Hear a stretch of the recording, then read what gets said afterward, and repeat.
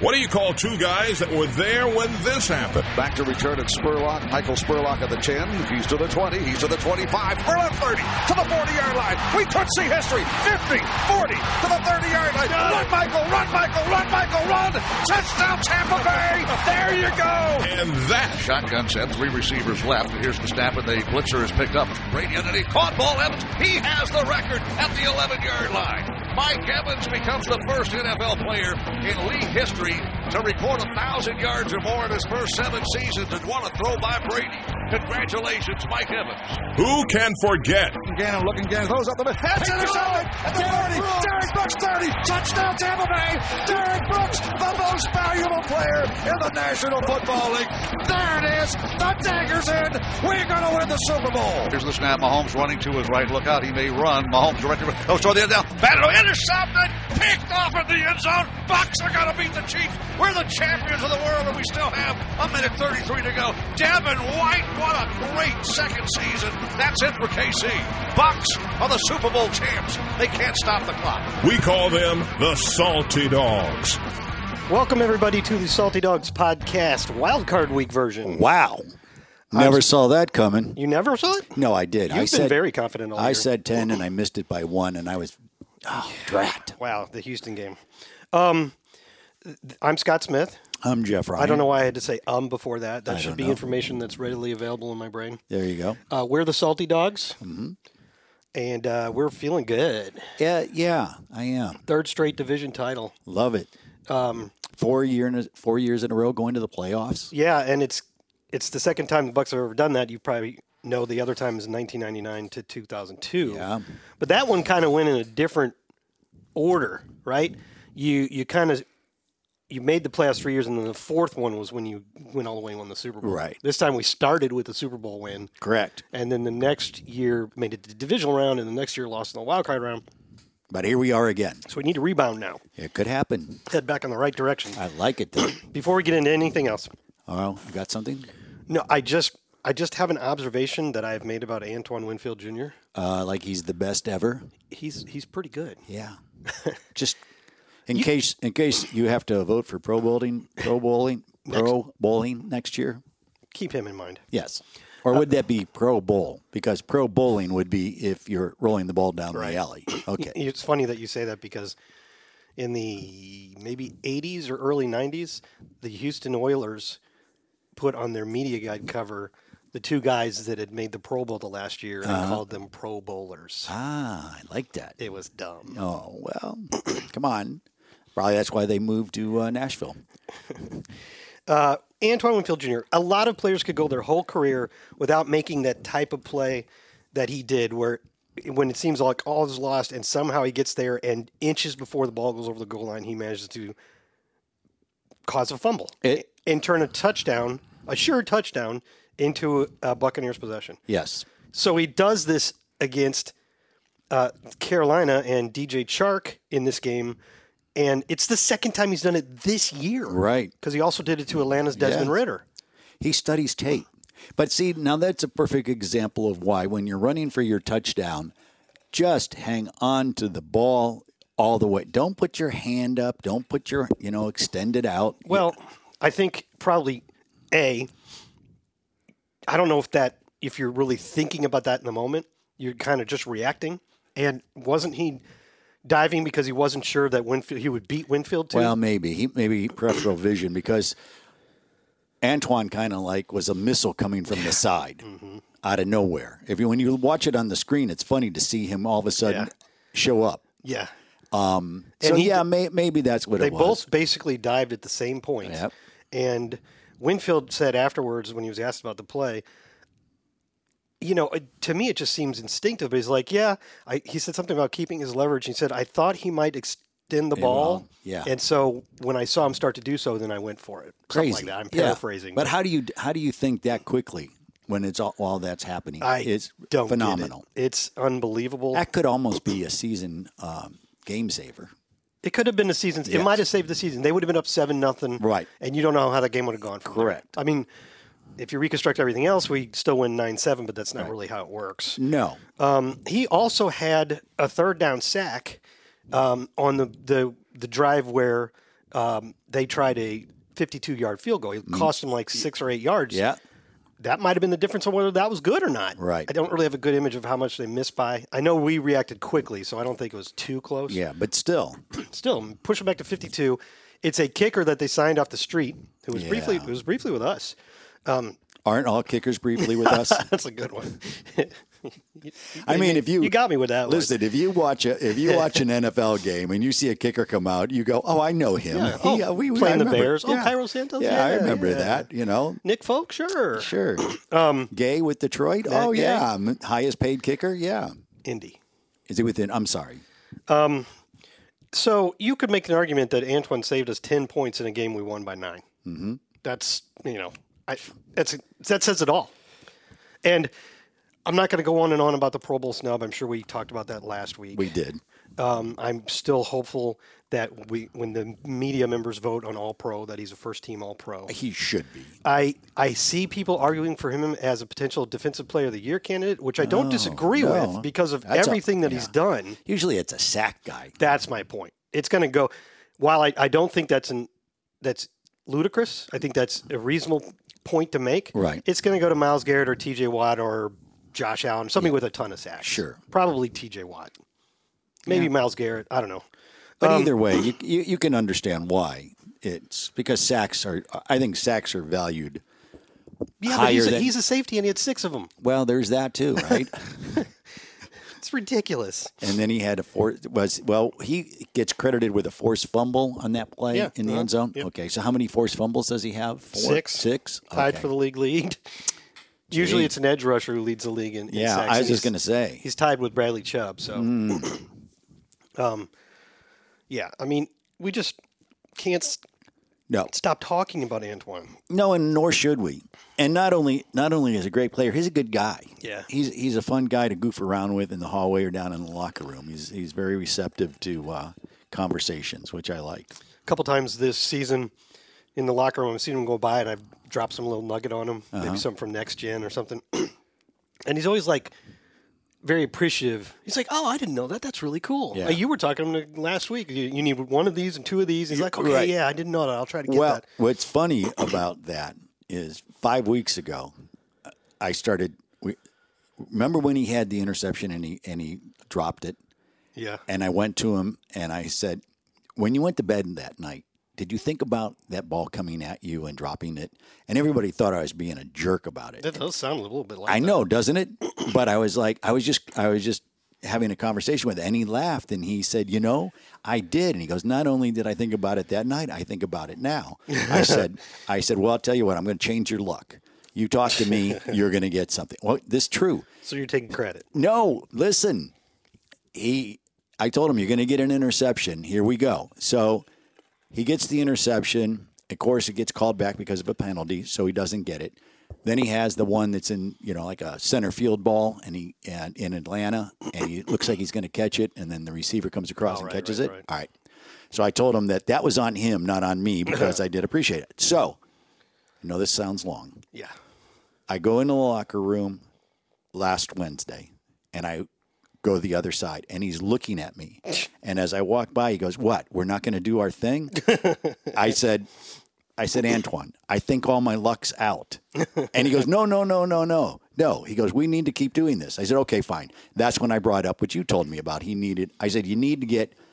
I wanted him to go 5-5-5-5. That's what it was. So if at least 5 sacks, 5 forced fumbles. He already had both of those things, and he needed one more fumble recovery to get to 5. He didn't get there. No. And he needed 2 interceptions to get to 5. Correct. And so I said 2 interceptions, that you're going to be 5-5-5-5-5. And that's when you heard the 5s. And he loved that idea. So I can't wait to go see him tomorrow. He also had 122 tackles, right?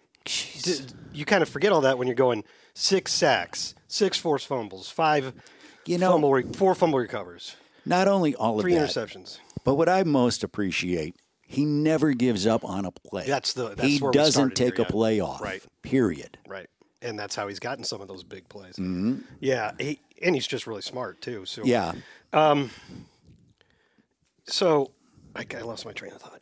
Sorry about that. Pro Bowl. I don't know, whatever. 122 tackles. Yes. Like I had seen, like probably a lot of people had, that graphic going around on Twitter and other places where it compared Buda Baker's stats to Antoine's. I kind of feel sorry for Baker because he didn't. It's not his fault. It's not his fault, but Right. everybody's dogging him about getting there, and it's like I think he's missed some time this year too. He He's did. a great player. Yes. and he's been to like 5 Pro Bowls. just hasn't had a great year this year. Well, But not he- compared to Antoine. correct, but he's. So that if you haven't seen that graphic, it was like 4 categories, and all of them were zeros for Baker, and then be like like sacks, Yeah. and then you got Wow, that was lightning. yeah. So we most of this building is cleared out because Yeah. there's a giant storm Yeah. approaching, or maybe just now arriving. It is arriving in now. Tampa, and it's supposed to be a very violent storm. Yeah, for about an hour and a half to 2 hours. Well, actually, there are tornado warnings up until 9 o'clock tonight. We're like 4 o'clock in the afternoon So right now. a lot of people made a very good decision to get Very out of here smart, before yes. this.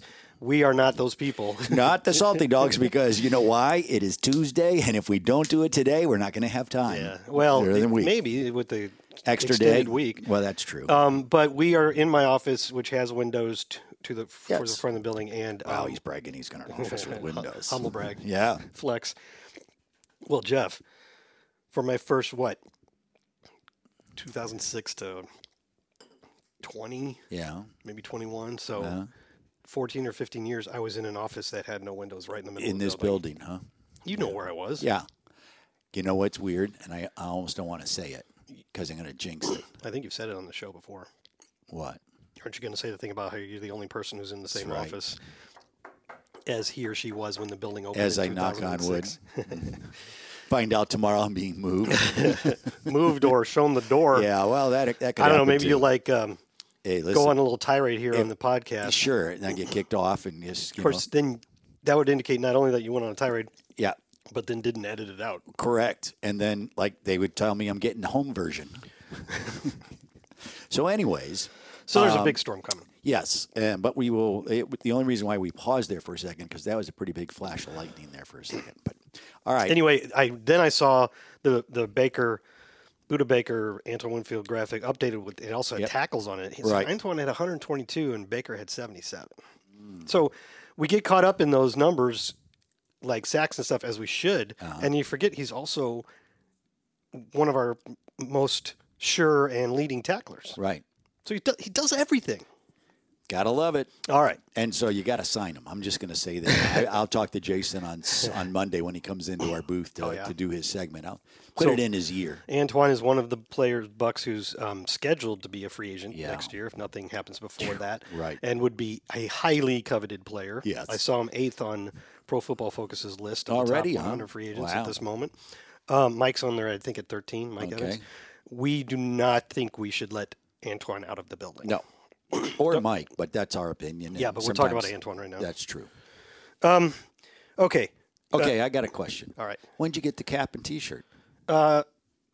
Did you get one at the game? I did. Okay, I was like basically the only person on the entire plane that didn't have the That's not true. Brian Ford didn't get one. NFC South. Because he was walking in with me and we were talking. I said basically. Yeah. It was like you just look across all the aisles and everybody has the NFC champion hat on, and a lot of them have the red T-shirts over whatever they were wearing. Sure. It was a hat and T-shirt game. Just depending upon what your job is, you may not be in the right spot when they're handing out. Yes. these things. So I was not in the right spot when stuff was being handed out. I was not upset about this in any way, No. but I did not fly home with a hat and a T-shirt. I thought I would get one at some point. Jason was downstairs talking to Brad, the equipment manager, and Brad asked him, Hey, who did would I anybody miss? yeah, and so he told him. Because Brad Berlin is one of the best equipment guys there is, and he's always very kind in thinking about people who Proactive. proactive, who travel with the team and are basically living the football schedule. And after that, wow, you can hear that. Took care of us, so that was pretty exciting. It was kind of cool to see the players wearing them. They liked them. Yeah, and then you get on the airplane and they were wearing them, Yeah. and it is like They're pretty wow, good looking They hats are. and T-shirts. Yes. You know, you don't always get winners. You remember our first Super Bowl hat? Yes, Oh, that I still thing's- have it. I Brand probably new. have it, but I would never wear it. No, I'm not. See, my problem is I'm not a big hat guy. I'm not either. And so, you know, I think they're cool and I save them, but then after a while, I go, why do I have all these hats? I have No. put most of mine away in a closet. Yes, I and have. I never touch them. Yes, I have. Because I probably wear a hat like once every month. I wear it during training camp when Yeah, we're outside. more a hole. often in Yes. training camp. Yeah. So, But I'm glad you got those. I feel better now. Well, thanks. So I didn't ask you at the top like I like to do. What was the favorite thing you saw Oh, during that game. or heard or experienced? Wow. You want me to go while you're thinking? Yeah. All right. Well, on Saturday in the hotel room, Well, go ahead. one of my favorite things, watching the games, Yeah. the Pittsburgh game, I almost Pittsburgh, said Baltimore. Uh-huh. A guy who used to be with us, Godwin Igwe-Bikwe, who's the nephew of Donald Igwe-Bikwe, the former Correct. Bucs kicker. Yes. He came into the league as a safety, came to us as an undrafted free agent, didn't make the team, Right. but he has made a career in the NFL, and he's actually converted to running back at this point. And I didn't even know he was on the Steelers, but he was returning a kickoff for them, and he did that obscure rule thing that we've talked about a couple times. You know what I'm talking about? The one where you step out of bounds Yeah. and then it goes to the 40-yard line or something So like that? if you kick off and the ball goes out of bounds before getting to the end zone, that's a penalty on the kicking team, and it's basically a 15-yard penalty. So starting from the 25, which was the normal starting line after a touchback, it goes to the 40. Right. So if you kick the ball out of bounds, the other team starts at 40, which is a bad penalty. Correct. Well, if you're a player and any part of you is out of bounds and you touch the ball, then the ball is by rule considered to have gone out of bounds, Right. which is a weird rule, Very. but it's true. But it's true. And so Igwe knew this clearly because he ran around to the sideline and then laid down and made sure his feet were out of right, yeah, bounds, yeah. and then he grabbed the ball, which I don't know how risky that was or not. It probably would have continued into the end zone for a touchback, But I don't know. You never know. but heads up play. But he did it. It was perfect, and that's, I think we've talked about it before, so I won't get too much into it. But that's a play I first saw in the 90s, and I remember talking to our special teams coach about it because I had no idea. Sure. And I think you see it maybe once every 10 years, but it's really cool that probably most special teams coaches make a point of making sure the return people know it, but you never know. So That was your favorite thing on Saturday. on Saturday. Okay. Oh, no, I had two favorite things on Saturday. Well, I was going to tell you what my favorite thing was because I didn't see it until Sunday Oh, morning. okay. Well, that's my other one. Yeah, that's right. My favorite thing was Scott Smith sent me a text, and I had already laid my phone down, so I did not look at my phone until Sunday morning.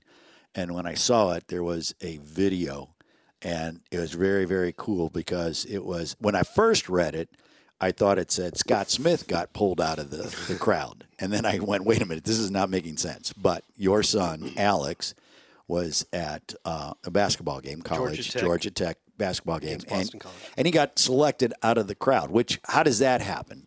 How do you get selected out of the crowd? They just walk by and go, "Hey, you." Well, Or, truth be known, yes, please. he kind of knew one of the people that was Okay. involved. Nice.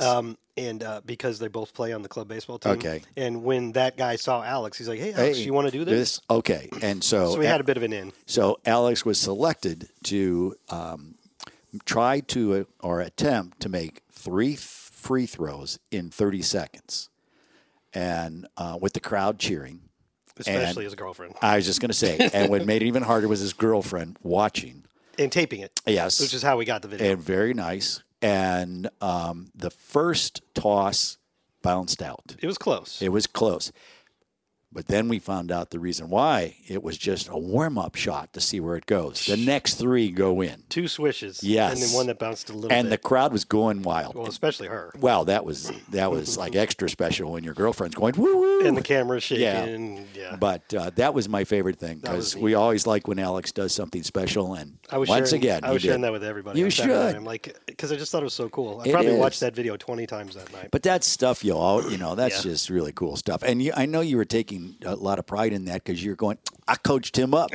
Baseball, basketball, whatever. I was his coach. I can take no credit for anything he does in basketball because I didn't coach him in any basketball. He did well. He's a very good basketball player. I coached him in baseball and football, flag football. Yeah. So I So- can take credit for that. That was a fun thing because it was kind of a rough week after the Saints lost, and even going into Carolina, it was. I felt like we were going to win against Carolina, not because they were a 2-14 team. I just thought they're going to get it done. They're going to lock it up, so to speak.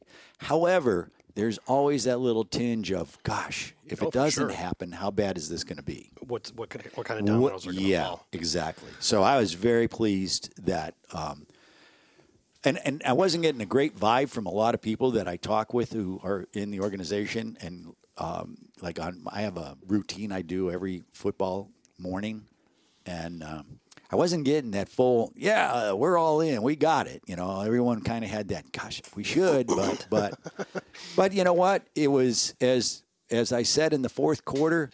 In a commercial break, I said to Dave Moore, Dave, you've been in a lot of these games. This is buck ball, which it was. The defense really stepped up. Well, it's the first shutout since 2010, San Francisco, 21-0. I was talking to Rondé, shooting a video for pregame with him earlier today. I'm like, hey, Rondé, the Buccaneers had their first shutout since you were in uniform. And the Bucs won without scoring a touchdown. It's the first time they've done that. I've already told you this, so I know you know. Mm-hmm. But the last time that happened, the Bucs won a game without scoring a touchdown. It's a pretty memorable game. Very. It was the final regular season game of the 2002 Super Bowl season. The Bucs were on the road against the Bears, but not in Chicago because they were doing renovations all that year to Soldier Field. So we were playing on the Illinois campus in Champaign, Illinois, University of Illinois. And it was so cold that night. It was extremely cold, and that stadium windy. Well, that stadium has one open end. Yeah. And so the wind was just whistling through there in one direction. Yeah. And the Buccaneers won that game 15-0 on 5 Martin Gramatica field goals, and all of them were in the direction going with the wind. Yep. Nobody even considered kicking into the wind. Nope. And that was kind of the issue in the Carolina game, depending on how you were getting the wind. Because, I agree. Because there is a significant difference in the passes and punts and kickoffs if you were kicking into the wind. It was deceiving because it didn't look like it was windy, but it was. It clearly was because when we were needing to, there was 18 seconds left in the first quarter, and we were about to punt, and there was more than 18 seconds on the play clock, but Carolina used a timeout so that we would have to punt in that direction, which was pretty smart. They're very smart. I'm not sure how much it mattered because that was the one punt that kind of came off the side of Jake's foot, but it did get a good bounce. Maybe he was trying a little too hard because he was kicking in the wind. He had a good day overall, though. Right, and that kind of decision solidified what I thought, that they were not mailing it in. The Panthers, they were still thinking. And to make that decision, like you said, to all of a sudden go, oh, well, take the time out, which at that point I was a little surprised they did. And then after some thinking about it, I went, man, that's pretty smart. They did well. No, I don't think they were mailing it in. But, and this is not saying in any way that they clearly had a game plan on offense that seemed to be predicated on making sure they just didn't get Bryce Young in harm's way. Well, because they ran the ball a lot, and they ran the ball in what would normally be passing situations. They ran on a 3rd and 12, which made the crowd boo. They successfully ran on a couple of 3rd and 4s and 3rd and 5s, though. Well, it could only be 2, I guess, because they only converted 2 third downs. Pleasantly surprised how many Buccaneer fans were there, how the crew showed up there. It was a red crowd. They've been getting low attendance, so many Bucs fans really stood out. Yeah. And Bryce Young didn't throw. He had the one scramble throw that was counted for 42 yards, the one where Winfield had the forced fumble. Otherwise, he didn't complete another pass longer than 8 yards. They were throwing it quickly and throwing to the tight ends and getting the ball out quickly. I think they just didn't want him taking a lot of hits at the end of the season. Well, that's being smart. And he had already been sacked 59 times this year. That's crazy. He did get sacked 3 more times. Yaya had one to get to 7.5. Yeah, Yaya. Woo.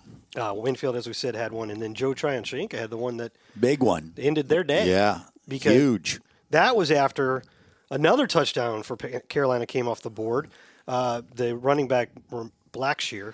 Can't think of his first name at the moment. Raheem Blackshear had the nice. Was that a pass or a run? I can't remember. I thought it was a pass, and then he just an unbelievable run. It was a really nice run for like a 22-yard touchdown, but they had lined up in an illegal formation. So it came back, and on the very next play, Joe came screaming around the edge, backside of Bryce, and swatted the ball right as he was. That's how you know you're having a really bad year when you have a touchdown, it gets knocked away, and it's a fumble, touchdown. And then you have another one, and that's kind of why you're 2-14 at that stage. Those things happen to you.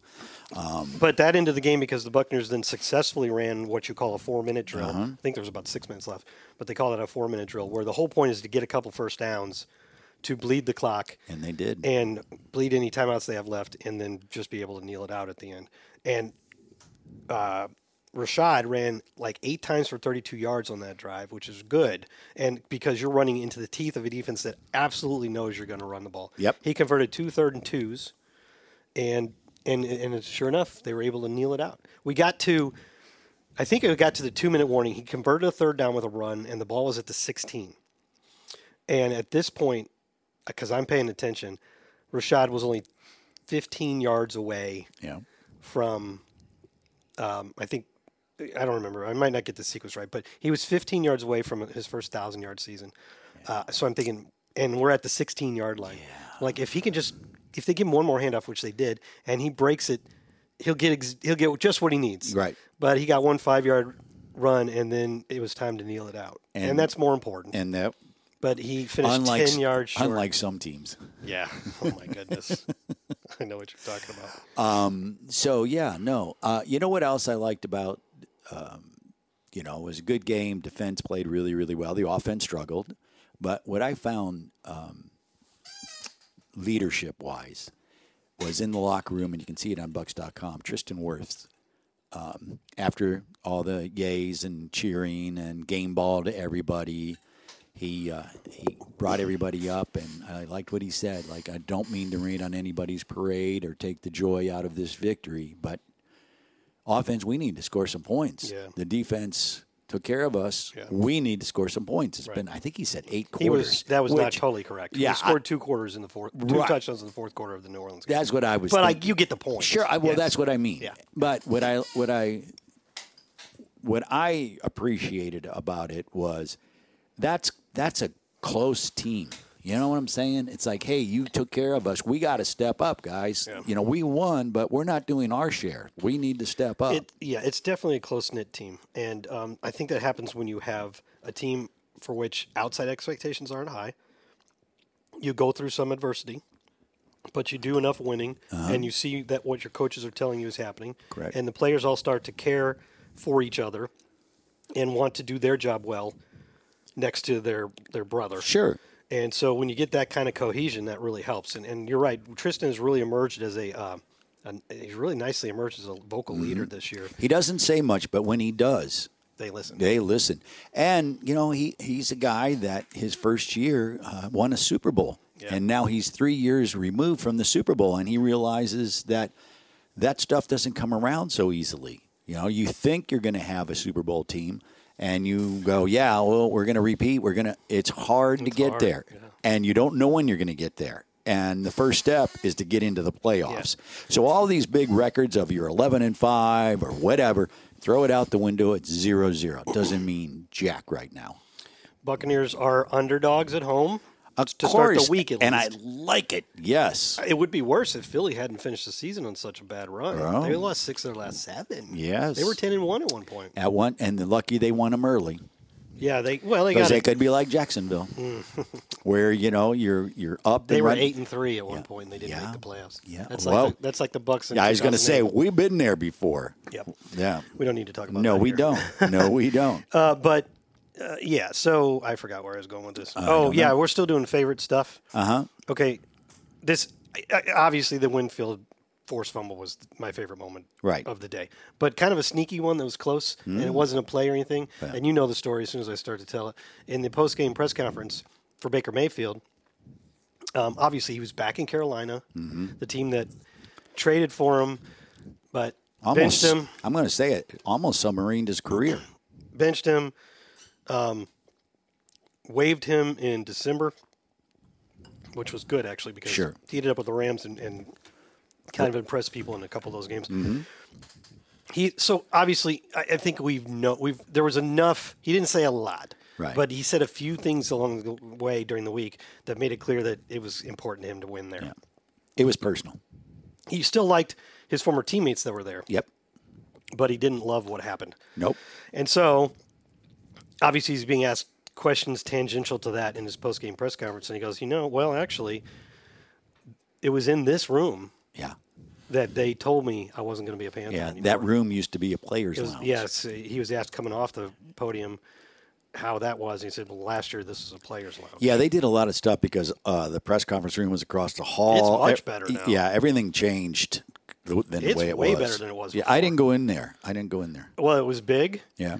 There was the one before that was right next Very to the small. locker room was very right. tight. Yeah. This one was big. It had what I really liked is it had a couple long tables with chairs, so I could set up there and work. Oh, okay. At the end, So it was like a workroom press conference well, room. it says they had signs that I could see they could change out. So I think at other times during the week it's a media workroom. Okay.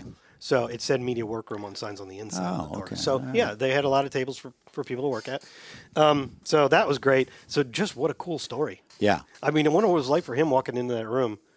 Like, this is where they freaking cut. Oh, he felt real good about it as much as his ankle hurt. How crazy is it, the weather? We looked outside and it was like pitch black, and now all of a sudden it's really bright. Well, yeah. But This it's is raining weird. very hard. Yeah, as long as the wind keeps blowing, I'm comfortable. If it stops and gets very, very still, we may pause. Why? Because that's a sign of tornadoes. Tornado? Yeah, when you have wind and then it stops, it gets very, very still. That's Okay. all right. Well, it's definitely We'll monitor It's definitely it. very windy right Yeah. now.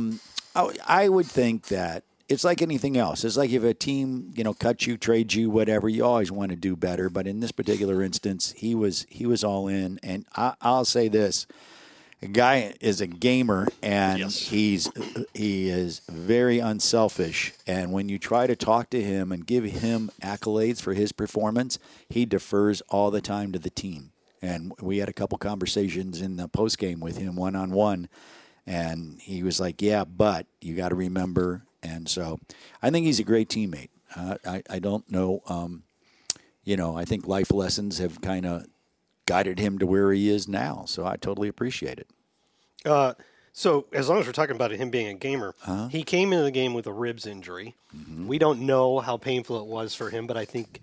Did you ever have one? Do you ever have a rib injury? No. I have. Yeah, and it hurts to breathe, right? It hurts or cough. You don't cough. And if you have to sneeze, you get into a fetal position and hang on as tight as you can, and Right. it hurts. So imagine playing football. I don't know how. We don't know how much it hurts, but I think it's fair to guess that it hurts some. Mm-hmm. It just hurts to breathe. And then he kind of rolled an ankle. He's Yes. limping off the field. Yeah, he got sacked. And Subsequent to that, he had the 7-yard scramble for a first down on 3rd and 6. that's what I'm talking about. And then he had the play where I thought it was a really smart play. Everybody around me was going, "Oh, don't do that, Baker," because they're afraid of him being hurt. Sure. It's 3rd and 1. He takes a snap, fakes the handoff, and turns to throw it out to, I think, Cade Otton out to the right. And he cocks his arm, but then he sees there's a defender right there. It's like, if I throw this, it might be picked. Sure. And so he just turns back, tucks the ball, and barrels into the line. And he got it. He got the yard. I know. He got crushed. But, come on. Who doesn't want to play for that guy? Well, he's not asking you to do anything that he wouldn't do. We all had the reaction like, oh, gosh, no. But then, he did get the first down. Yeah. He appears to be okay. And I don't think in that moment he's going to go, my ribs hurt. I'm not going to do that. He's just going to do it. Yeah. He's just going to do it. We've seen that multiple times over the course of the season where you're like, I'm not sure he should do that, but he's definitely going to keep doing that. Yeah. I don't think any of those players were going to come out of the game. And Levante and Elijah. Yeah. They got hurt on the same play. They got hurt on the same play, and they came out, and nope, they're coming back in. So they wanted it. I think that's the part that people don't understand. They think they can be a good team, and they're headed that way. Did you, if I asked you who had the Bucs' 2 longest offensive plays in the game, do you think you could name it? Cade Otton. That's right. And let's see, what was the other long play? There weren't many. There were not many. Rashad, didn't he have a 13-yard run? He did, but that wasn't the second Okay. longest. All right. I don't know who. Chase Edmonds. Oh. 21-yard run. Okay, I knew someone had a good run. So it's Dang. It's Cade Otton. That's the kind of day this was. Yeah.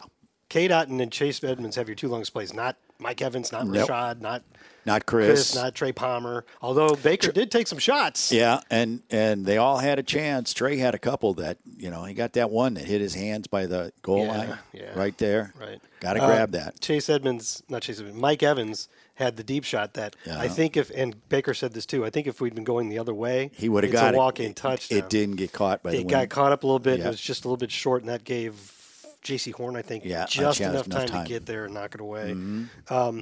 But he took some shots. He took some shots downfield. Now, it didn't work, but they found a way.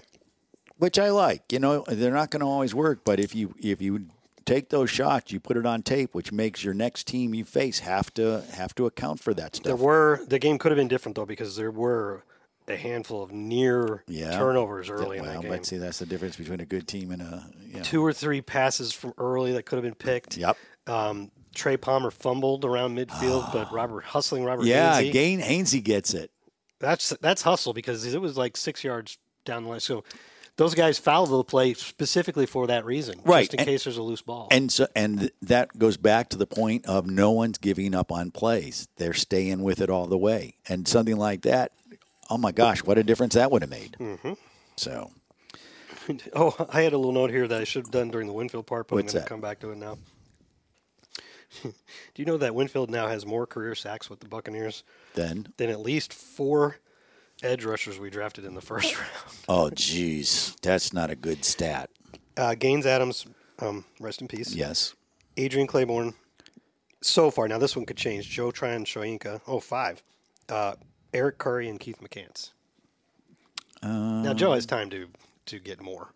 But all these other guys are done, and they did not have as many career sacks for the Bucs. First round edge rushers as Antoine Winfield, a safety, right, for the Bucs. Wow.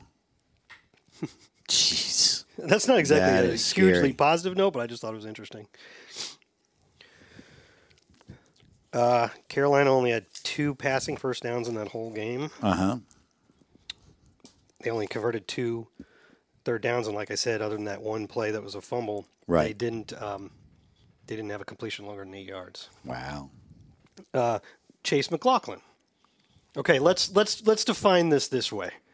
We are talking about Chase McLaughlin as the 2023 regular season kicker for the Bucs. Right.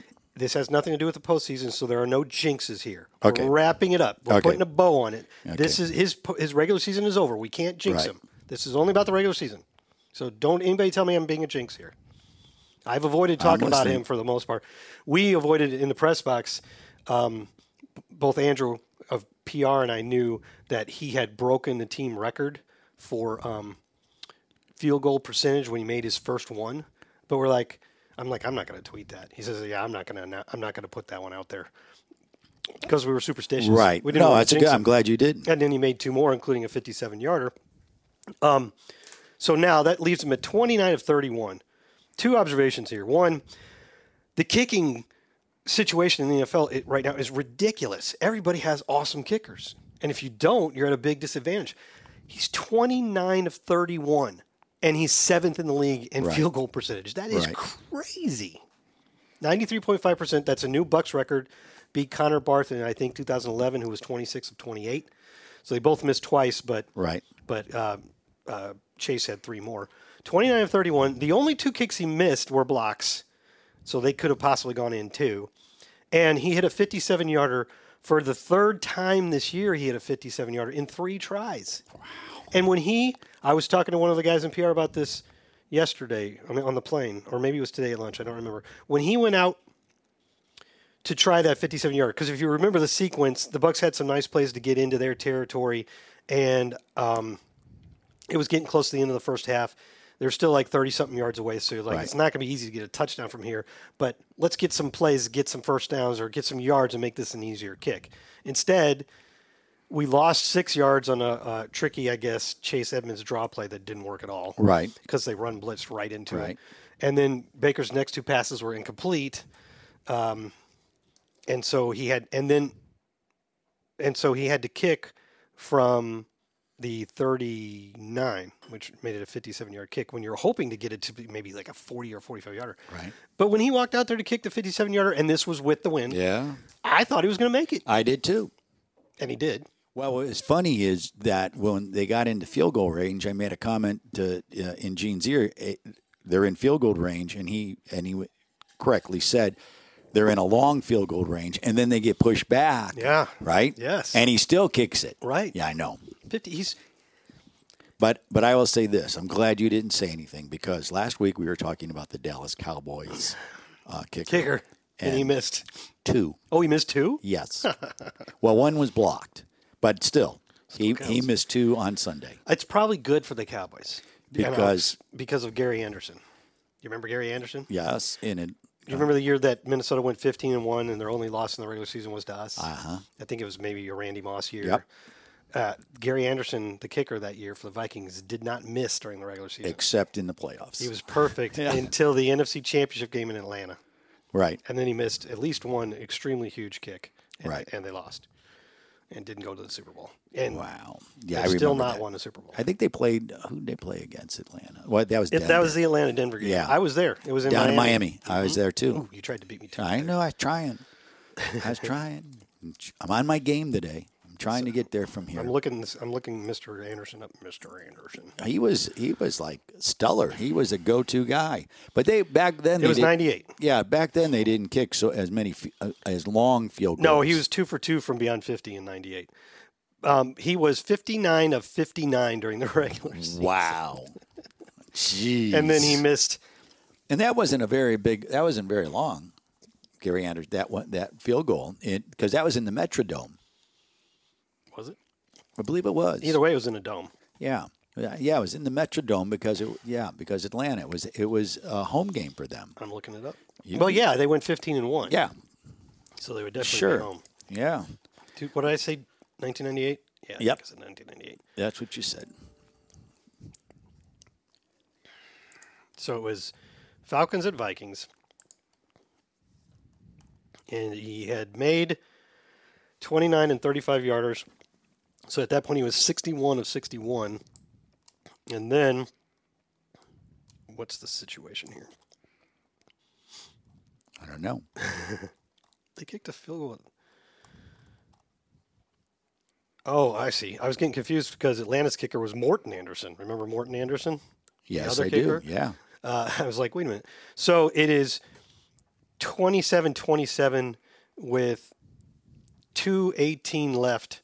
And Gary Anderson, who has made 61 of 61 field goals at this point, lines up for a 38-yarder and kicks it wide left. Wow. And it goes to it goes overtime and the Falcons win. Wow. So it's probably good for both Brandon Aubrey and Chase McLaughlin that they've already missed this year. Not very often, but Crazy. they have. That's good. So they don't have the Gary Anderson thing hanging over their heads. Chase McLaughlin, it's worth knowing that it's not like he's barely slipping these in. They tend to go right down the middle, which is a good thing to have in a kicker. If it goes down the middle, It's always listen, gonna as be long good. as it goes in between the goalposts, it's just if it goes down the middle, you just go, oh, it went down the middle. But if it makes it in between. I know that. Sure, you'll take it, whatever. Yeah. But if he is consistently hitting it down the middle, isn't that what you want from a kicker? Well, yes. All you have to know then is it long enough? Correct. And so far, he has had no problems with that. That one would have made it from more than 57. Yeah, that was. Yeah. He's so good. I mean, that changes everything Yeah. when you have that. And again, that's 7th in the league. Mm-hmm. So there's a good number of teams that have kickers that are essentially automatic. If you don't have one of those, Right. you're at a disadvantage in the NFL right now. Correct. So I'm glad we have one. Well, he probably only signed a 1-year deal, so we'll have to try to figure out a way to keep him around. We got a lot of one-year people here. Logan Hall. He's shown up a little the last couple He games. has been making a lot of tackles. You Yeah. don't see the big. Right. You don't notice it until after the game's over with, and you look. Yeah, and I mean he had 4 solo tackles. That's a pretty good day for Yeah. a guy at his position, and I can picture one of them where he basically like the running back. He was in the backfield, and the running back was running past him, and he kind of dived forward to get him. Right. It was a really good play. It was a great play. You remember it too? I do. And Did Dave ever say anything about it? Dave and Gene both said something about it because I think it could have gone for a very long run, if not a touchdown, if I'm not mistaken, because there was nobody on the other side. Oh wow, geez, I didn't know. So that. I think it was pretty big. I remember thinking, wow, that was Logan Hall. But again, that's we're always looking for the big splash plays. But then after a game's over with and you start looking through the game book, you see who was actually more active. Yeah, and just doing their jobs. Well, basically. I mean, sometimes those guys at those positions have a good game without it showing up in the press spot, in the box score. Right. That game only lasted 2 hours and 35 minutes, Yeah, I know. which is what you love on the road. Especially if it's a win. But the funny part is the first half took a long time. Really? Yes. Well, it can't be that long. It was. Because the second half, I don't think there were that many possessions. How many possessions were in the third quarter? Two? One each? I think they had 2 and we had one very brief one. Yeah. I remember thinking, wow, all of a sudden this is going quickly. But, It looks to me, from looking in our media guide, that was the 4th quickest game in Ever? team history. Well, that was nice, too, because that meant we got home earlier, too. We lost at Cincinnati in the 1976 season 21-0, and that game took 2 hours and 25 minutes. We beat Kansas City in the famous rainstorm game at the end of 1979, Right. 3-0, and that one took 2 hours and 30 minutes. And then we lost at Chicago in 1978, 14-3, and that one took 2:33. So unless there's a 2:34 game out there, this 2:35 game is the 4th quickest game in team history. Wow. That's pretty solid.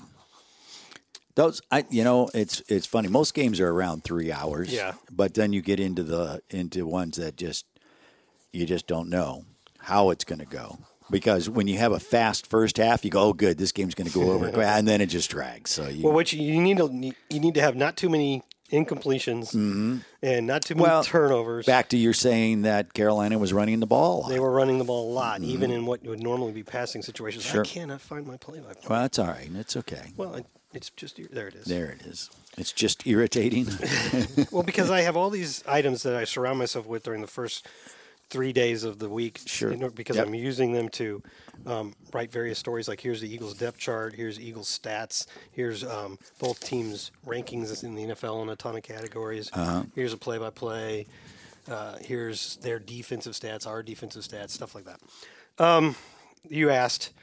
There were 3 possessions in the third quarter. We had 5 total plays. Wow. There were only 6 possessions in the second half. That's what I'm saying. But That's amazing. Correct. There were 7, 9, 13 possessions in the first half. There you go. Wow. So that's why I said the first half dragged. I mean, it was almost 2:30 when we got to halftime, and I thought, 2:30? wow, we're gonna. This is Time gonna to be go to the dentist? It's gonna be a long time. Jeez. I couldn't resist. Yeah.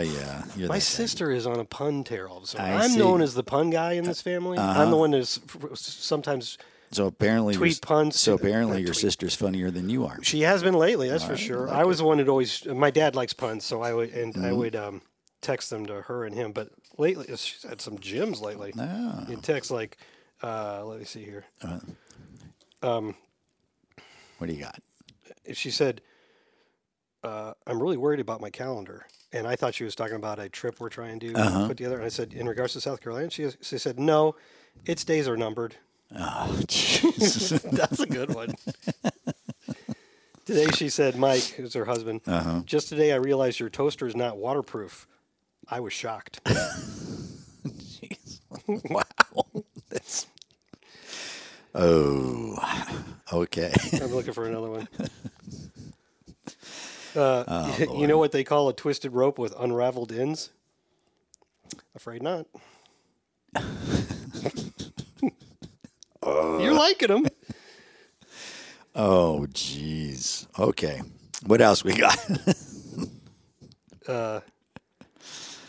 Oh, Lord. I'm trying to find one more. I don't know. It's kind of crazy. Not all math puns are bad. Just some. That was last week's. We did that. Oh, we did that one already. We did that. I have to tell her that I'm reading her puns on our podcast, so she'll keep sending them. I like it. I said, here we go again when she did the one today, and she said, aren't you entertained? I'm like, yeah, but you're supposed to groan at puns. If you're getting groans, you're doing well with your puns. And so told her to keep them coming. All right, I lost my train of thought with that. I see notes here, Yaya Diaby, 7.5. So he tied Adrian Claiborne for the second most sacks by a rookie in Bucs history. Adrian Claiborne, of course, was a first-round draft pick. He was. He's a good player. He is. He was a good player. He had a nice career. Santana Dotson set the record. He was actually a fifth-round draft pick in 1992 with 10. So to get that out of a third-round draft pick and have him become your starter and a really productive player, good against the run, that's a great pick. Yeah. And I don't think he's going to win Defensive Rookie of the Year, but he's in the conversation. Yeah, you put him and Kalijah. I'd say that's pretty good draft class. And then you got a starting right guard in Cody Mauk. Mm-hmm. If you count Christian Izian, he was undrafted. You got your starting nickel. It's a young team. Yeah, we keep forgetting how many rookies have been playing this year, and I think that's the part that has surprised everybody. But what's a rookie? Just a guy without experience. So yeah, but it's the end of the year, so at this point, they're not rookies anymore, right? Yeah, that's what the coaches use. All right, I like it. I can go with that. So I think you told me your answer already, but one of the games this weekend is on Peacock. It is. Are you going to pay for the service to watch No. it? I respect what the NFL is doing. However, no, I don't have it. So if I don't have it, I'm just not going to go get it. Yeah, I feel the same way. I mean, I understand what they're doing, but for me, it's. I mean, it's just the luck of the draw. You don't happen to have this one. Now, if put it you're on Amazon, I've got that. Yeah, if you're a big put it on Hulu, I got that. If you're a big Kansas City fan, and then I can't miss if it's your team, right? But the good news is, interesting enough, I think what they do when it has to be streamed in the two cities that those teams are playing, they get it over the air TV. Oh yeah, that makes sense. Yeah. So if you're a fan, you don't get. I think you're right about that. Not being able to see your home team. So the hometown. But it'll be it's going to be interesting to see how it plays out, because personally I think that's going to be the wave of the future, just because that's how things work. But I just don't know. We talked a little bit about it at lunch. One of the things that made the NFL very successful is it's always been obtainable over the air TV. I mean, even if you have cable, it's still considered over-the-air TV. So that model has been very, very successful. But like anything else, things change. Yeah. I mean, one of the things that happened to boxing is, everything got to pay-per-view. It used to be on, and then, in the 80s, early 90s, everything was pay-per-view, and it still is, but it's not as popular as it used to be when it was just over-the-air TV. So, you have to pick and choose where you spend your money. What else? I'm just looking at this Jason Light tweet from. Oh, that was Is great. This Cameron Jordan. Yeah. What does he say? He says that the Bucs. The Bucs will probably go back to being what the they Bucs were after Tom Brady left. Yeah. So he says, "Yep, went back to being the Bucs, champs again." Yeah. I text him. I text him after I saw it and said, "Great tweet." And I assume this retweet of the Antoine Winfield play, where he says he's got the little scratching your chin looking pulse emoji, is in regards to the Pro Bowl. Yeah, I love the fact that Jason Light did tweet that out and actually kept the receipts. Yeah, I've got a number of receipts also that I'm going to use, just because. But I'm going to use them when I see the person, and I'm going to open up my phone and say, "Look at this. This is kind of interesting." I think what happens, and I know it's just the way it is, it's a week-to-week league, but when you look at it, you got to wait until the season's over with before you know where you land. Jacksonville, they're going to make the playoffs. They're out of the playoffs. Nobody expected anything out of Houston this year. No one expected anything out of Houston. Green Bay, after we beat Green Bay, everybody said, well, they're done. They're not. It's over. Done. It's done. They go ahead and roll. The Rams, going to be a bad team. They got nothing. They're just, they traded all their draft picks. There's no way they're ever coming back from that. Like 25 rookies to start the season. And boom, they're in. So you can go into quarters, because most coaches say, the 4 games, the quarters. It doesn't work quite as well with the 17. No, it doesn't. But the fact of the matter is, Tampa Bay won 5 out of 6. You brought up the Eagles lost 6 out of 7. Is that what you said? Yeah, 6 out of 7. So, you got to wait. You got to make your final assessment. I guess that's why they play the whole schedule. Although I'll tell you that this, just because the Bucs won the South doesn't mean that some of the detractors out there have gone, oh well, you were right. No, they're not going to, because they're going to claim, the division's really bad. Yeah. They're really bad. But you know what? Green Bay's in at 9-8. I was reading an article today about different coaching vacancies and what were attractive, and they were talking about Atlanta, who fired Arthur Smith. And if you get the coaching job there, if you just get a quarterback, because they have a their good, idea was that Desmond Ritter. I'm not saying this. This was in the article. Right. Desmond Ritter's bad. They can't win because of their quarterback, but they're stacked everywhere else, which is a bit of an exaggeration. But that's where you want to go as a head coach for that reason, because if you just get a quarterback, you're probably going to win the division. So just completely, this has not changed a lot of people's minds. Right. But look at it. Like you said, it's a young team. Let's say we retain, with a first-year offensive coordinator, let's say we retain Antoine, we retain Mike, we retain Levante. I don't know, is there anybody else big that we need to retain? I mean, you want to get Tristan signed to an extension, but he's under contract, I think. I think they're going to have to just sit down and really just look at it and say, who can we keep? Obviously, Baker. Yeah. Well, So you retain those guys. You have a pretty close to the same team. Maybe you spackle over a couple weaknesses with the draft. Obviously, Jason Light and company, through their drafts and their undrafted signings, have shown they have an eye for talent. right. Baker's in year 2 in the system. Dave Canales has a year of play calling under his belt. If he's with us after this year. If he doesn't get hired somewhere else, yeah. Yeah. Dave Canales has a year under his belt of calling plays. We saw how he developed during the course of the season. Uh-huh. Like I said, Baker, he kind of proved that he could play like he did in 2020. Right. Why would the Bucs decline? Why would you be thinking the Bucs would decline? What's the argument for the Bucs declining? The only thing I would say is people think this was just a fluke. Right. Or all we did was feast on a terrible division. Yeah. And next year, if Atlanta's better than us, then they'll be the one that feasts. But, it's year to year. You don't know who's going to be a great quarterback, who's going to be. There's a lot of different things. You see a lot.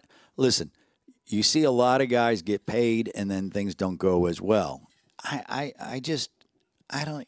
Everyone tries to predict the future, and if you say a guy's going to suck, eventually he will because he gets old and everything else. Everyone was saying Tom Brady was washed up. 5 years before he was washed up? I mean, come on. But with Baker, I think that.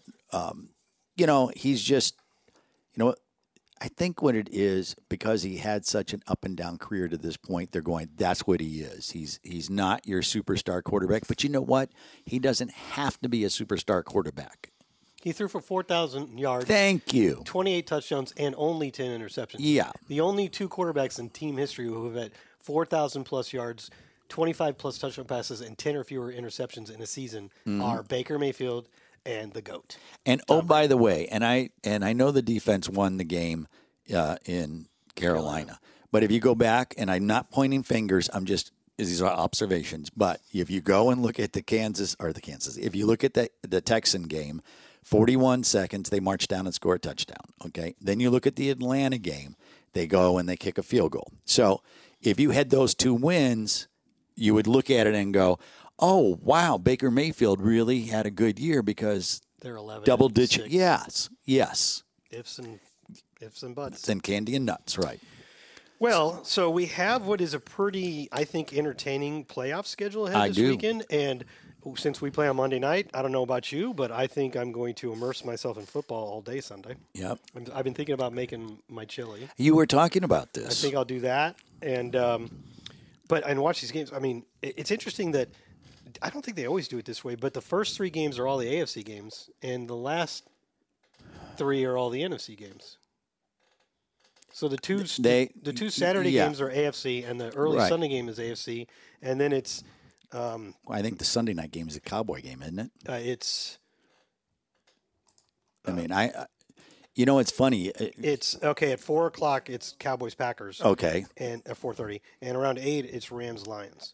Oh, see, both of those are those are games that really entice me. But in fairness to the league, I'm an NFC guy because that's what I've done my whole life, right? Yeah, well, so I'm partial to the NFC rather than the AFC. Yeah, that's kind of the way I am in baseball. Yeah. So I don't know if other fans are that way or they're just fans of football. I'm not saying one's better than the other. No. I'm just saying I don't know if this is always the way they do it. The first 3 games are all AFC, and the last 3 are all NFC. Yeah, no, I guess I can look at last year. I don't really remember it being that way. No, it was the first Saturday game was NFC, and then late Saturday was AFC, and then early Sunday was AFC, and then middle Sunday was NFC, and then late Sunday was AFC. Weird. And then it was the Bucs Cowboys on Monday night. You know why we're on Monday night twice, right?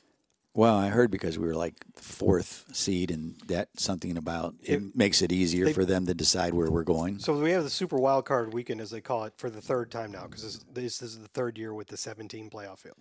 So one team gets a bye, so you end up with one team in each conference. So you end up with 6 games over the course, and they put one on Monday. Right. And they have at least the first 3 years, and I'm sure they will continue to do this. It's going to be one of the games between the 4 and 5 seeds, either NFC or AFC. It's been NFC all 3 times so far, but including Bucs Cowboys last year. The reason they do that is because it doesn't matter who wins the 4-5 game in terms of who goes where in the next round. Because there's either 4 or 5, they're going to be between or at the bottom of the remaining teams. Right. So they can know after Sunday night, and they can announce their schedule. You know, it might be like okay, I see what you're saying. you know, it might be Dallas at not at if they win. It might be Detroit at Dallas. Okay. So they can announce that on Sunday night. They can announce it on Sunday night and just say The winner of the Buccaneer-Eagles game goes here. Yes. Or stays home. yes. Oh, okay. Now that kind of makes sense why they would do that. If anybody listening doesn't know, the Buccaneers could get a second home game if they win. And If both the Packers and the Rams win. also win. Yep. Which probably isn't going to happen. But Well, you never know. But neither one is crazy. I think a lot of people are thinking the Rams are going to win in Detroit. Yeah. Because they're so red hot. Right. And the Packers beating Dallas Don't know. shocked me. No. Well, it's playoffs, so you don't know. You know, everyone was writing off the Buccaneers when they were on the road for every playoff game, and they won. So you just don't know. But the possibility is there that the Because Buccaneers. if that happened, then the remaining seeds would be San Fran, who got the bye, and they're the one. And then the Bucs will be second at 4, and then the 6 and 7 teams would still be alive. Right. And the lowest remaining seed goes to San Francisco. Yeah, and that would be the Packers. That would be the Packers. Right. And so the Rams would come here. So then the Packers would go to San Francisco, beat them. We beat the Rams, and then we have the championship game at home. It's possible. There you go. We're calling it early. Okay, and then Oh, by the way, the Buccaneers need to win on Monday. Yeah, that's the first step. But they'll know going into it what the possible options are, and they'll know exactly what it is. Yeah. There won't be any options anymore. There'll be one. This is it. If Dallas and Detroit both win, all of these scenarios are with the Bucs winning, so I don't have to keep repeating it. If Dallas and Detroit both win, Bucs will go to San Francisco. If Dallas wins but the Rams beat Detroit, the Bucs will go to Dallas. If Detroit wins but the Packers beat Dallas, the Bucs will go to Detroit. I'd rather go to Detroit. Of all those scenarios? Well, yeah. Although I don't feel great about that either. I think they're good. Well, the number one you'd want is at home against the Rams. Yeah, right? well, that of course. But I just going to the West Coast to play a playoff game that's a tough one. Yeah, that sucks. That's a hard one. And we haven't really enjoyed our last couple of trips out there. No, safe to say. That's very safe to say. So this weekend, when we're getting all this time to all watch, these fun things. Think of some of these things we got. We got Matt Stafford going back to Detroit. I know what a storyline that is. And obviously the Detroit quarterback is the former Ram Goff, Yep. Jared Goff. So that's crazy. And he wants to prove something. You got the Packers going to Dallas to face Mike McCarthy. Yeah, who they fired. Yes, and yes. So there's no love lost there. You got Tyreek Hill going back to Kansas City. And he was disappointed earlier this year when, or maybe it was last year, I don't remember, when their game against Kansas City, which would have been in Kansas City, was actually overseas. Yeah. So and then you've got, I know he's not playing, but Cleveland Browns, who traded for Deshaun Watson, going back to Houston. Right. Right. With Joe Flacco as the quarterback. Flacco. You got to love it. I mean, the storylines, they're fantastic. They are. And, well, that's what makes the NFL so much fun. Yeah. You just don't know who's going to get hot. And you know what? All you have to do is be hot at one point and make it happen. So hopefully we get hot. I don't know what that had to do with what I was talking about, but okay. I'm just talking about life all the lessons different people going around. Do you want to go to the emails? Sure, why not? Okay. We got a good amount of them. All They're right. long. They're long. This week. They're long. Well, I'm just warning you ahead of time. All right. There's some really long emails here. Okay. But they're interesting. They're always interesting. Okay. And if you would like to write to the Salty Dogs with a question or a long email, if that's what you prefer, Scott, Tell them how to do it. You can email us at saltydogs@buccaneers.nfl.com. That was just a pause for drama. I know you always pause though. I always think you're thinking about what is it called? Salty Dogs. Dogs. If you recall, I couldn't think of my name at the beginning of this podcast. It's saltydogs at buccaneers.nfl.com. I think that's the first time you've said it. I did. You should say it every week because you have that stentorian voice. Oh, I have to look that word up. Continue. I'll do it for you. All right. Go ahead. No, I'm going to look up stentorian. Oh, all right. Is this is the word of the podcast? I like every week we're going to have this is something new. It's what did you like best? It's not a word. What am I thinking of? It's not a word? No, not according to dictionary.com. What word am I thinking You're of? making up words? Well, I'm getting a existing word wrong. Oh, I love it. I can't think of what it is though. I don't know. I meant like maybe that's why I didn't understand what it meant. It's not a word. I meant like an aura of authority. Okay, that's fair. Okay. But what you said sounded so official. What is the word I'm trying to think of? I don't know. Probably. You know what? You know who's probably. You know who's probably yelling at the podcast right now, and I'm going to have a question from him in a little bit. Is I think who? Oh, no, okay. maybe not. Philip Schwadron. Oh, yeah, he's very good about that. I'm pretty sure he's an English teacher. Yeah, okay, good. So, Phil, please write in and tell me what word I'm trying to think of when I say a non-existent word. And Phil, bail me out. So I said I didn't know what the word meant. So if it's not a word, then that's good. No, you're fine right now. Okay. You're off the hook. Whew. All right. This is from Michael Spalla in Connecticut. Okay. Hey, dogs, we needed a win and got a win despite how ugly it looked on offense. First of all, I think Baker deserves a new contract and a Purple Heart. Man, that guy is one tough SOB. That third down when he basically scrambled on one leg to keep the drive going summarizes what he's done all year. I agree. By any means necessary, this guy gets it done. I am concerned, however, with the inability of the receivers to get open when Mike or Chris are doubled. This is causing Baker to run for his life, and his one fault seems to be he tries too hard to make something happen, holds on to the ball too long, and is getting crushed. It kind of happened a couple times. It happened a lot. They have to figure this out or this playoff run is going to be short-lived. On the other side of the ball, the defense looked impressive even if it was the Panthers. Winfield is a stud and was totally screwed with that Pro Bowl snub. Yaya should be in the conversation for a Defensive Rookie of the Year. I'm not sure who else is putting together a season like him. I think Kobe Turner for the Rams is. Right. I can't wait to see what the future holds. No questions this week, just wanted to comment. And as we always say, you can do that. You don't have to ask us a question. You can vent. Yes. You can have a good time like I he's like having here. Seeing a victory against the Eagles would be so sweet. They are the only team I hate more than the Saints. They have the most disgusting and obnoxious fan base ever created. If by any chance you are listening to this and you're an Eagles fan, which I don't know why you would be, this is an email I'm reading. Uh-huh. This is not a Bucs employee saying anything about your fans. It's not me. Right. It's an email I'm reading. Right. Okay. Right. Whether they're being Santa with batteries, is that actually true or apocryphal? That's true. Or throwing full beers at children. They actually booed Santa at the old Vet Stadium. And they threw batteries at him? They had a tendency to throw batteries. So people and stuff. bring batteries in in their pockets? Yeah. I always figured that was apocryphal.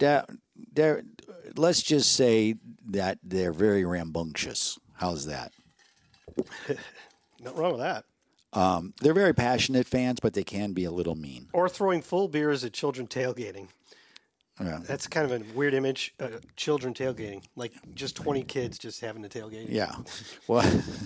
Well, most of the time if kids go to the tailgate, they do want a beer or two. He says, true story I witnessed 10 years ago when I was at a Bucs game. Yeah. I hope they get nothing more than an epic collapse to end their season. Well, they're almost there. No question. Hopefully they don't burn down the city in a rage on their way home, but I wouldn't put it past them. Oh. I'd love to hear Bucs fans at Ray J singing "Goodbye Eagles, Goodbye" on Monday night. Oh. All right, again, that's Mike in Connecticut. Yeah. Not me. I think their new song after Monday night's going to be "Cry Eagles Cry." Now, that is a Bucs employee talking smack over there, which I think is a little it's a little risky on your part. All I'm saying is I just couldn't resist it. I think their fan base is very passionate. Yes. And they love all their sports teams, and it's a heritage type of club. You know, they're almost there. You know, They won one Super Bowl. They've lost, what, 3? They lost one. They to New lost England. one with Jaworski. Oh, you're thinking way back. Yeah, way back. Yeah, after. No, that's wrong. I don't remember that one. No, maybe. You're probably right. I mean, I think they did. Because Ron's a really good guy. You know, he is the Polish Rifle. He's a great guy. that's what matters too. Yeah, I know. Let's see. They were also in Jacksonville in 2004 that may be Super the Bowl, same 2003. one. The New England one, where Donovan McNabb threw up. Threw up. Yeah. Okay, I'll tell you. Okay. You've got the official. We used to call that the White Book, We used to call it the White Book. but now it's a record book. Well, it was always called Record and Fact Book, but it was unofficially known as the White Book because the cover was white. Yeah, and that was in contrast to the NFL's Black Book, Oh, right. which correct. has phone numbers and such for of all the important personnel people. around the league. Yes. So you called it the White Book, but now for many years now, the cover is always a picture of somebody, maybe the MVP, but at least somebody from the Super Bowl winning team. yeah. In this case, Patrick Mahomes. Mahomes. Philadelphia has won 1 and lost 3. Nicely done. Thank you. So Thank you very much. We know the one they won. They lost last year to Kansas City. Right. They lost, like the one you mentioned, to New England at the end of the 2004 season. And then the other one was at the end of the 80 season. That they was lost right. to the Raiders. That would have been wrong. In New Orleans. So there you go. There you have it. I follow the Eagles mainly because they're always been they were that team that was always hurting us in the early 2000s. Remember, we go up there Yes, I and remember. they kick our butt or whatever. We and- lost in the wild card Yes. round convincingly in both 2000 and 2001. Yep. We also lost to the Eagles during the 2002 regular season. They How- had at that point they had replaced the Packers as the hump the Bucs needed to get over. Right. However, in 1979, when everyone thought that the Eagles were going to come to the big sombrero and beat the Tampa Bay Buccaneers, and that did not happen. Thanks to 138 rushing yards Yep. by Ricky Bell, Ricky Bell, very good. 24-17. Okay. Richard Terraoka from California. Ahoy, Saltineers. Happy Victory Monday. I'm sure most of your emails will be about being NFC South Division champs 3 times straight for the first time ever. I got to say, I've been hearing a lot of fans who are looking too far ahead and not enjoying the moment. I, for one, am soaking it all in. We all experienced the time the Bucs went 13 years without a playoff, so I will celebrate any postseason entry. Something I've noticed about a new OC, offensive coordinator that is, this season that I'm surprised and proud of is that the offense didn't allow a defensive touchdown. Off the top of my head, the last time I remember the offense allowing a defensive TD was 2021 versus Saints on a pick 6 on Halloween. Right. If that's wrong, then when was the last time the offense allowed a defensive TD? I meant to look this up. Okay. I didn't mean to be doing it on air. Did he say 2021? Yeah. All right. The Buccaneers did not have a return touchdown against them in 22, and they don't have one this year. They did have 2 against them in 2021. All right. So now I go to one of my stat files, which I have a lot of.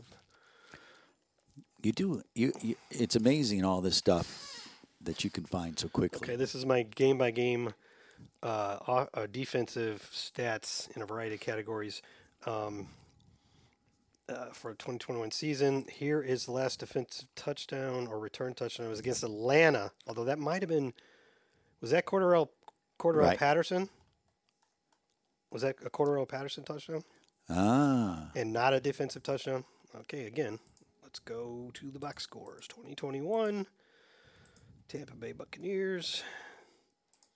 This would have been better if I was not doing it live. Yeah, I just understand. spouted it. I'm sorry about that. Well, My that's all right. apologies, everyone. That's okay. That's kind of sometimes that's what happens during Makes all this of thing this. long. It helps us get to where we need to go in Yeah. terms of length, right? Nope, that was a who was Marlon Davidson? It was a 3-yard interception return. I think that was a big defensive lineman, maybe Marlon Davidson. Right. Anyway, 3-yard interception return made it 20-17 in the second quarter, but the Bucs went on to win 30-17 in Atlanta. So that's actually the most recent one. Okay.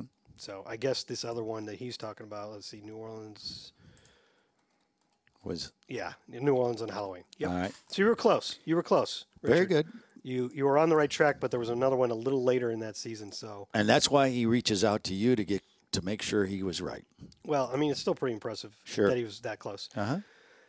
Okay. All right. I do feel like Canales did take his lumps hit for the most part. He's fared well, but still has a lot of room to grow.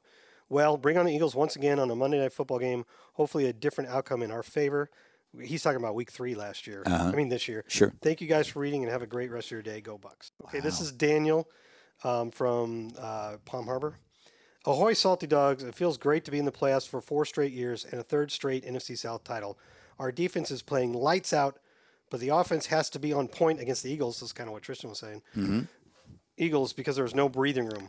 Whatever happens, I'm just glad we proved so many sports analysts wrong by winning more games than most people thought we would. Yeah. Including Sports Illustrated, who said we were going to go 2-15.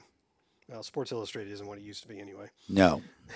By a long shot. Mm-hmm. It's just a name now. My question is, if we lose, which hopefully we won't, will there be one more Salty Dogs podcast episode? I think so. Yeah. Mm-hmm. I think we usually do. And we are also discussing that we might do a quarterly Salty Dogs. Maybe once a month. Mm-hmm. And Something like we'll that. do some crossovers with the Tampa 2 women, Casey and Bree, because people have liked that.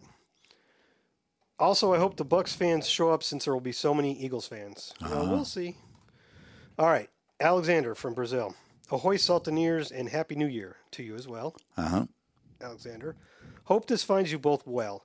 What a regular season. What a finish for a team many thought would be aiming for the first pick in the draft. Again, as TJ Reeves said during this stretch, if you are more interested in draft position than wins, get out of here. We are back-to-back-to-back NFC South champions, the only NFC team to play in the playoffs each of the last 4 seasons, the only team with 2,000-yard receivers in the last 3 seasons. Oh, he must mean each season, each of the last 3 seasons. An all-pro safety, hopefully, and an all-pro linebacker. I kind of doubt Levante gets that, but I get your point. Playing as good as they possibly can. A young team with great experienced veterans that can put them even farther. Go Bucs. I was watching a Bears at Packers last Sunday, and it came with this question based on the last play of the first half. If an offensive player realizes that he will be tackled in bounds, can he just drop the ball, making that an incomplete pass?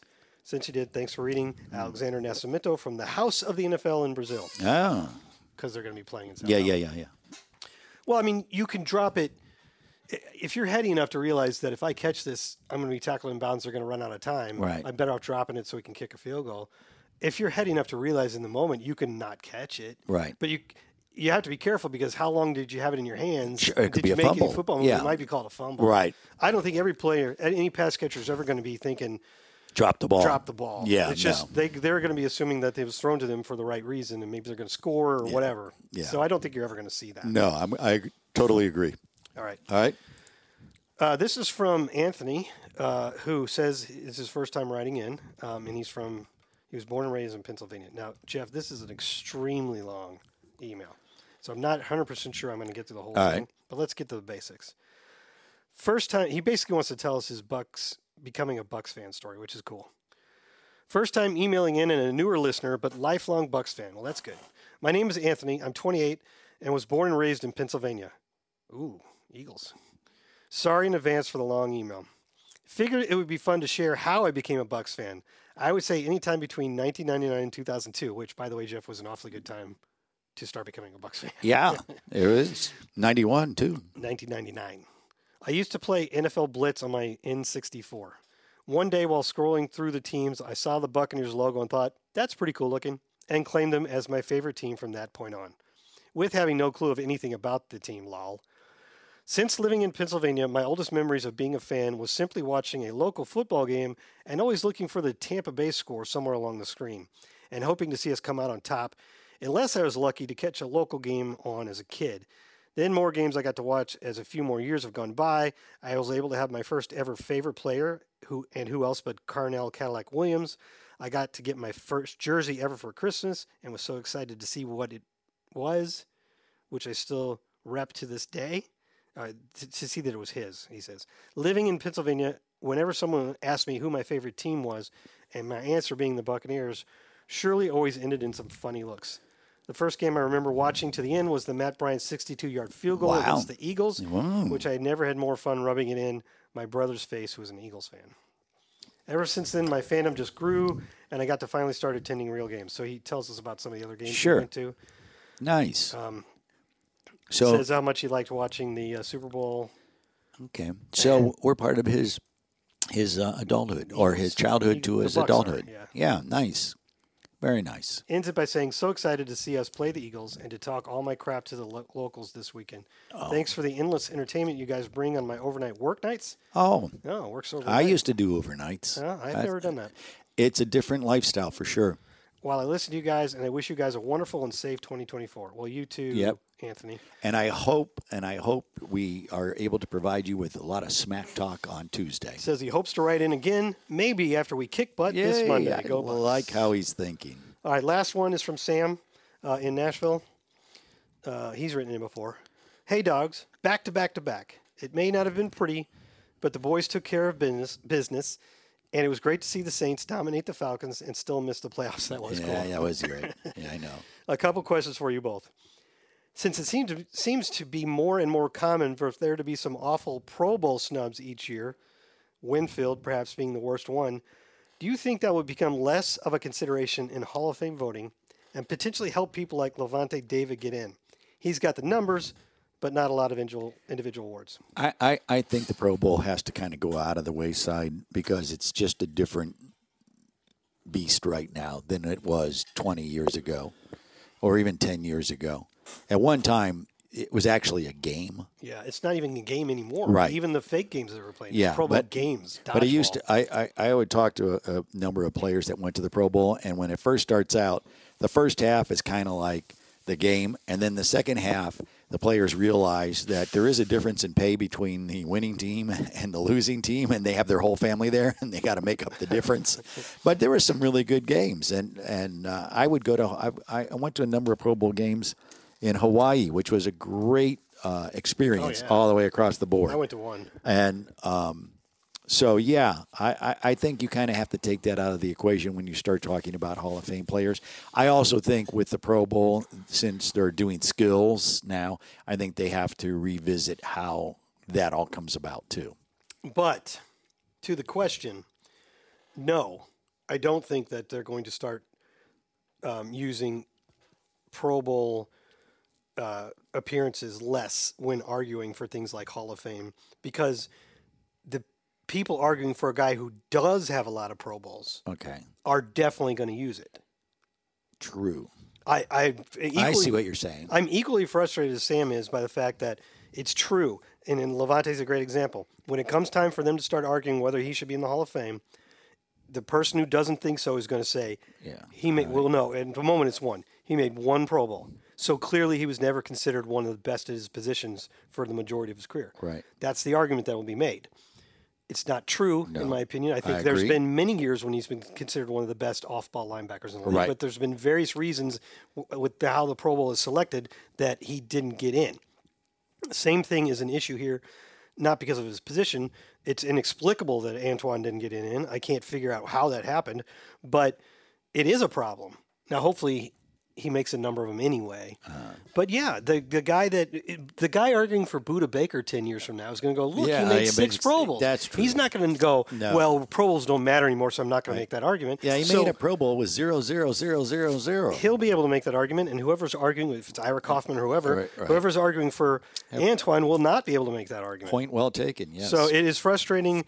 I think the better thing is, and it's not going to happen, is they figure out a different way to select the Pro Bowl. So an egregious snub like this. Listen, every team probably thinks it has at least one snub player. I think of Amon-Ra St. Brown. An incredible year for that Lions. When I saw he didn't make it, I'm like, you're kidding me if you look at his numbers. But then I look at who did make it. Mike Evans, A.J. Brown. I can't remember the other two, but there's nobody you would knock out. Is there a way to do the Pro Bowl where there's just zero voting and you just go by stats? I don't think so. No. Because then somebody would have to decide what are the most important stats. Like Mike probably made it this year because he had 13 touchdowns. All right. I see what you're saying. He didn't have like 1,700 yards. He had 1,255, which is good, obviously. To me, the only way that this issue is resolved is that the Pro Bowl just goes away. Yeah. And then it'll take a little while, but 10, 15 years from now, you won't be able to use Pro Bowls as an argument. It's never going away because even Never? and because even the skills Gets ratings. people want to see it. For whatever reason, they still enjoy it. So, I never say never, Jeff. Never say never. well, that's true too. People said Bucs will never make it to the postseason Actually, though, this year. even if they did away with the Pro Bowl, they'd probably still have the voting just to determine the rosters. Well, there's that too, right? And because Yeah. sometimes Yeah, that's yeah. included in players' bonuses. It's a bad situation. Right. Okay, number 2 question. I've always wondered what the process was for the division champs hats and T-shirts. Right. I'm assuming the league tells the team what the design will be, but who is in charge of keeping them? Can anyone see them ahead of time? How much of a pain is it to drag them around for multiple games if a team doesn't clinch their first opportunity? Those are good questions. It's a great question. Now, yeah, so I'm looking at this here. Yep. I think nowadays any team that clinched would have a hat that looked like this, right? But Correct. would have their own logo. Yeah, they would have their own logo on it. Do they all have the same slogan? Because ours says it's a lock. Yeah, I don't know. Maybe that's this year's NFL slogan. I don't know. I'll have to ask Brad. I don't know. I think about they're usually generally they are templates, Yeah. and each team is using the same template. Now, yes, you have them prepared as soon as you need them. that. Yep. So we had them ready. They were ready on this game for New Year's Eve. New Year's Eve. Yes, they were hidden in the locker room, They were hidden in a room in the locker room. and then they had to get shipped with the rest of the gear up to Carolina. So we were talking about Brad earlier, right? So we're talking about Brad Brad Berlin, Berlin. the equipment manager. So he's the one in charge. Yes. And yes, so they had to have him waiting in the locker room in Carolina. Yep. And then somebody has to get in and put all the shirts in the players. Like when do Lockers? you break? Like when do you break them out? Do you wait till 6 minutes before the game and go, okay, we got a good shot at this, or No, you can't do You it know. until you're sure, right? Right, well, I don't know. That's a question I want to ask Brad. Is like, what time did the shirts actually come out? So I wasn't in the locker room. Did they walk in and they were already at each seat? I don't know. I wasn't in there. Okay. That's a good question. Okay, so the thing about that is, that somewhere in the Yeah. New Orleans Saints locker room this weekend they had them standing by because they had to. Oh, right. So now right. you got hats and T-shirts that are not accurate, and those get donated to like other countries. Yes, your third world children wearing. New Orleans yeah. Saints 2023 NFC South champions. Uh-huh. Yeah, so that's a good Wow. question. All right, one more. 3. Since you asked for puns, this is Sam again from Nashville. Since you asked for puns, why do the team pictures for the Justice League always turn out better than those of the Avengers? Say it again.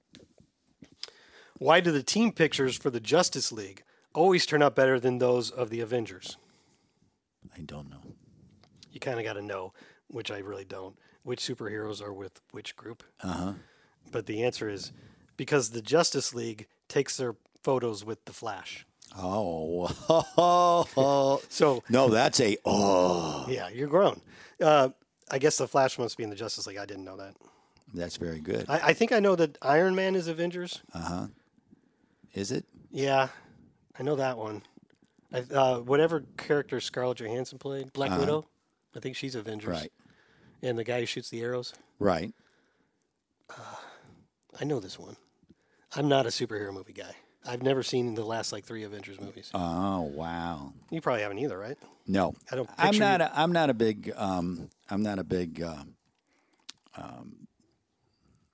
that type of stuff. I don't those movies don't. They don't do anything for me. No, they just don't. And I understand why other people love them. Just so you know, yes, the T-shirts were at the locker when they came in. What, did you just text him? Yes, that's why I got quiet for a second. Came in right after the game, and then he sent me a picture Okay. of it. So each chair has a Yeah. hat sitting on the chair where you sit, Yep. and the T-shirt Yep. draped over the back part. Right, and then I asked him what time did it. They went early. He said they did it with 11 minutes left in the fourth quarter. Okay. It took Tim, Zach, Riley, and Sierra, and Brad supervised it. Okay. So they not only that, but you're talking about. Well, I guess it's easy for them because it's extra large, extra large, extra large. For the players. Okay. But if you notice this, Except Scott, Devin Tompkins. look how nice they're folded. Yeah. See, look Yeah, at they're all very that. well done. They're very, very well done. They didn't last that long for very long. No. The players came in and just put them on. Put them on. Very cool. Over whatever they were wearing. Yeah. But you see, those are the things that, you don't think about, getting it done that quickly, Now, I think they probably felt pretty secure at the 11-minute mark because we were winning 9-0. Well, but I'll say this. If something crazy would have happened, they would have had to run through and pick them up. Well, I will say it would take more time to fold them and put them on each chair and cap, right? So that takes a lot of time.